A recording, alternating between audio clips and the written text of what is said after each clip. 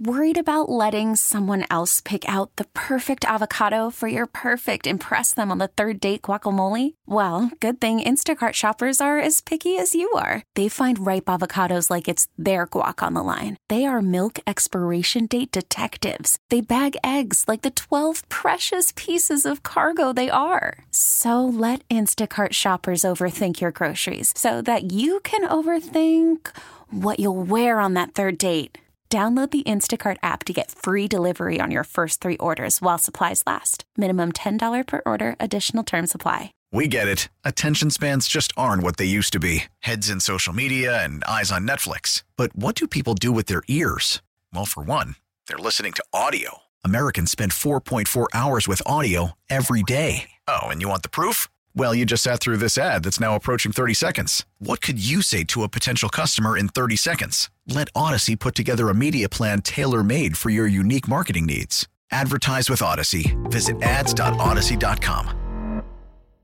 Yet, I distinctly remember that Tuesday, Tiki. Evan and then Joe was on. What are you well, of course I'm excited. The team won. The owner just told you he set the box feeling like it was over. No. And you came in and sold us a bill of goods the next day. Bad job by me. And by the way, they won that game. I know, and that's all he cared about the next day. Hold on. That's not true, okay? What Woody just described, you may have to play it again, was how he felt in the moment. And obviously how I felt in the moment not being in that stadium and how Jet fans felt in that moment being in the stadium was despair. I don't think there's any question. It was a lot of it was WebMDing all over social media to find out, is this as bad as we think it is? It's Achilles. Of course it is. But we didn't know that immediately. Yeah. I think some with brains did. Dude, with injuries, you don't know right away. So I think what Woody was describing was how he felt in the moment. Play it one more time. Just picture this. It's a night stadium. Everybody's got their wristbands on like Taylor Swift. You know, they've got all the red and the blue and the, not red and blue, but green and white. He takes the American flag out. 4 plays later, the elation goes down to 0. Yeah. I mean, it was unbelievable. I've never been through anything like that. He's talking about the night. Now, I'll walk you through the night. When Aaron goes down, and this is one of those moments, like you remember where you are. There are going to be sports moments. Obviously, there's moments in the real world that you remember where you were and everything that happened. I'll never forget the conversation I had with my kid, conversation with my wife. Just everything. Everything is crystal, crystal clear. But in that moment, and even the next hour or two, there was despair. There's no question. Here's where we're going to veer off. When they won the game on a walk-off punt return for a touchdown, there had to be a little bit of hope. The stadium was electric. So you can't act like we weren't excited off of a win. No. The building was excited, and you would have been excited. I was wrong. I admit it. That's not what I'm talking about. What are you talking about? If I had tickets and I was a Jet fan and I'm sitting in 341 and that punt return gets taken back, in that moment, am I slapping hands going nuts? That moment of jubilation ended the moment whatever car I was in got started, and I headed towards the George Washington Bridge and found out that we had feared it from Solly Achilles happened. And you came on the air at 2 o'clock, then had Joe on at 4 o'clock, and you guys both collaboratively. It's not that bad, though, bro. Look, we did win. Bad job by me. I was telling you it was despair. No. We're not going to redo history here. We're redoing it. I never said it's not bad. I admitted there was emotion going on that night, the good and the bad. I was devastated that Aaron Rodgers got hurt. We all were. But I wasn't giving up on the season, which I know you guys wanted me to do. And yes, did you turn out to be right about the way it ended? Of course. Like, I'll own that. They went 7-10. But in the moment, there was that mixed feeling of, wow, we just lost the guy we've been thinking about for 7 months and our hope at winning a Super Bowl. And then the mix of, hey, we just beat a division rival at home. Maybe we can figure this out. So you can't act like I walked in here with just a smile on my face. That's a lie, and you should apologize. I'm not going to apologize. All I'm going to tell you is the owner basically told you he thought the season was over. No, he didn't say that. He said what we all felt, which was when he got hurt, it felt like, yeah, all the jubilation was gone in the moment. And then when they won the way they did, the jubilation came back. Sean's point and my point then and now. Translator? No, now? because Clarify. you and Joe, I'm sorry, I love both of you, embarrassed yourselves. Had you lost that night, you would have been crying the next day. So one win clouded it? Yes. That's pathetic. No, sorry. it's not. Yes, it is. I'm going to get you a little math. I'm going to teach you a little math. So in baseball, in football, a win is the equivalent of winning 10 games in a row. We're not doing this bit again. We did this bit on the old show. No, it's not a bit. It's a fact. Tiki, when you win a baseball game, or you win a football game, that's equivalent to winning 10 in a row. No, it's like you win 10 baseball games. That's like winning one football game. Thank you very much. Thank you. I hate to make this analogy, but it's the only one I could think of. You won the battle and lost the war. No kidding, but you...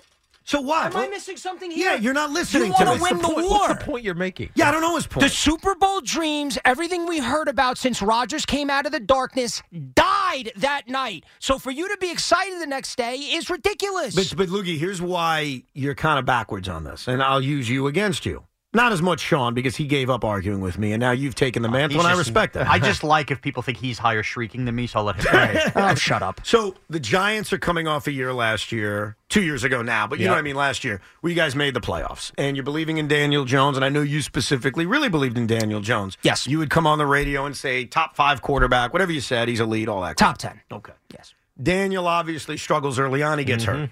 Tommy DeVito now sparks the team. The expectations for the Giants were completely different. Now you're kind of fighting an uphill battle, but you were excited during that moment. In fact, I heard a Bridge show where you came on the air and said, you know what? This team's going to make the playoffs.